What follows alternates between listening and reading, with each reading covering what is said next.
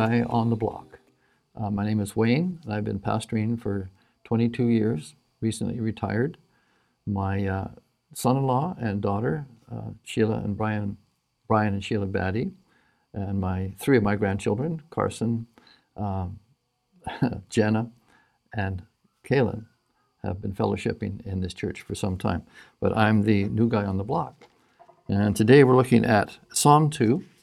Psalm 2 is a messianic prophecy, meaning this message was delivered to the Jews particularly, but is also for our application as the gospel came to the Jews first and then also to the Gentiles. And the psalm opens with a question from God himself. Why do the nations rage and the peoples plot a vain thing? Now, God knows what people are plotting. He knows what they're doing. The question is redundant. It doesn't need an answer. God is about to give us an answer. But for all that he's done and all that he's provided, he asks this question, why? Because if you go back to Genesis chapter 3, verse 15, the same chapter in which the fall took place, you will see there the first prophecy given of a Savior to be provided.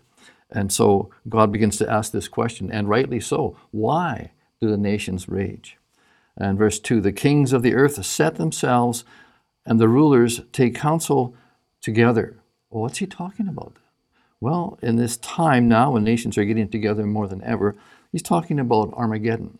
So this prophecy goes all the way from Genesis right to the very end to his second coming. So very much for the children of Israel who have been his witness in the world through all of that. They've succeeded, they've failed, and he's been there in the midst of it all, sort of like our lives as believers. So against the Lord and against his anointed, well, that's all of us, Jews and Gentiles, believers, saying, let us break their bonds in pieces and cast away their cords from us. People don't like it when God tells them what to do. This takes me back to the book of Judges, chapter 17, verse 6, where it says, and everyone did what was right in their own eyes. There was no king in the land at that time. There was God, who they should have been paying attention to, and then they would have had unity. But no, they were doing their own thing. And so when I think of that, it makes me think that man, since the fall, has been at war with God for sovereignty. And the whole thing is coming to a head when the king returns. So in verse 4, we have this interesting verse. He who sits in the heavens shall laugh. Not laughing at the person, but laughing at their plans. They're plotting in vain, seriously, because they've gathered together thinking they can prevent the second coming of Christ.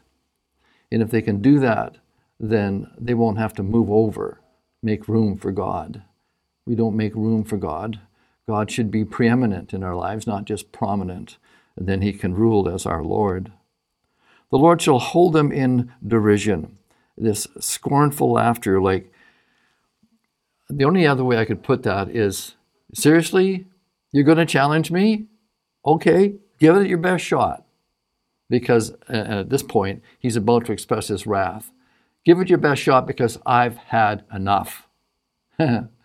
I think that whenever we play games with God, we lose. Whenever we go to war with God, we are destroyed. So the Lord shall hold them in derision. Then he shall speak to them in his wrath.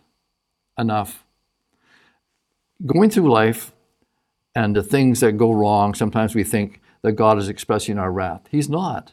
He is trying to get our attention, to pay attention to him, to have relationship with him. That's not about wrath. That's not about judgment. That's about chastising how we think. But we don't like to be taught. If we don't know God, we resent that, truly. And so he's expressing his wrath and distress them in deep displeasure. Yet I have set my king on my holy hill.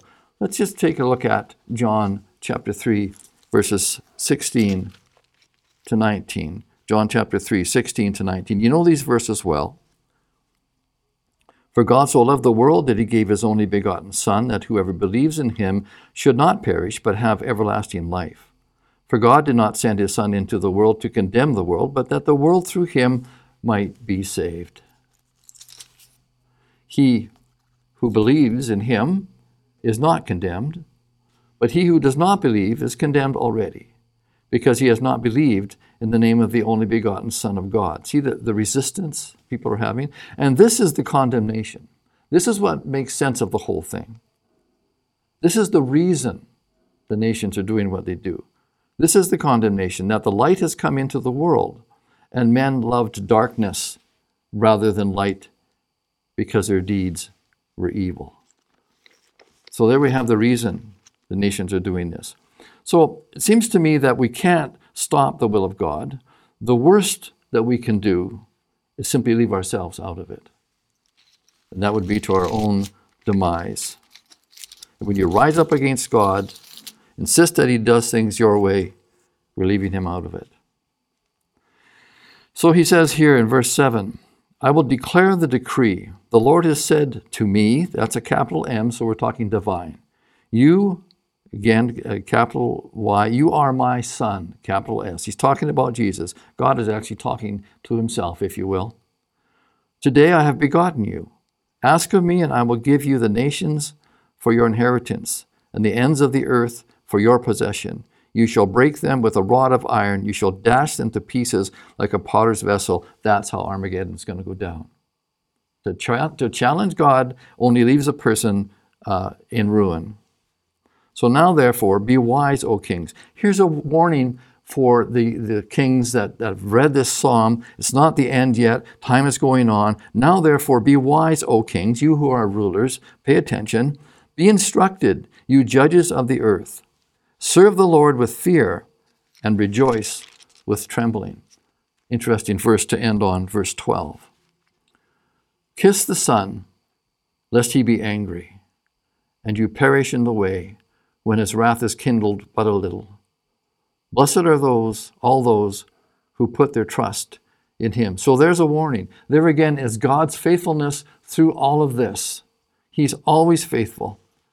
In Luke chapter 7, verses 37 to 38, we'll have a look at that to see what it means to kiss the Son.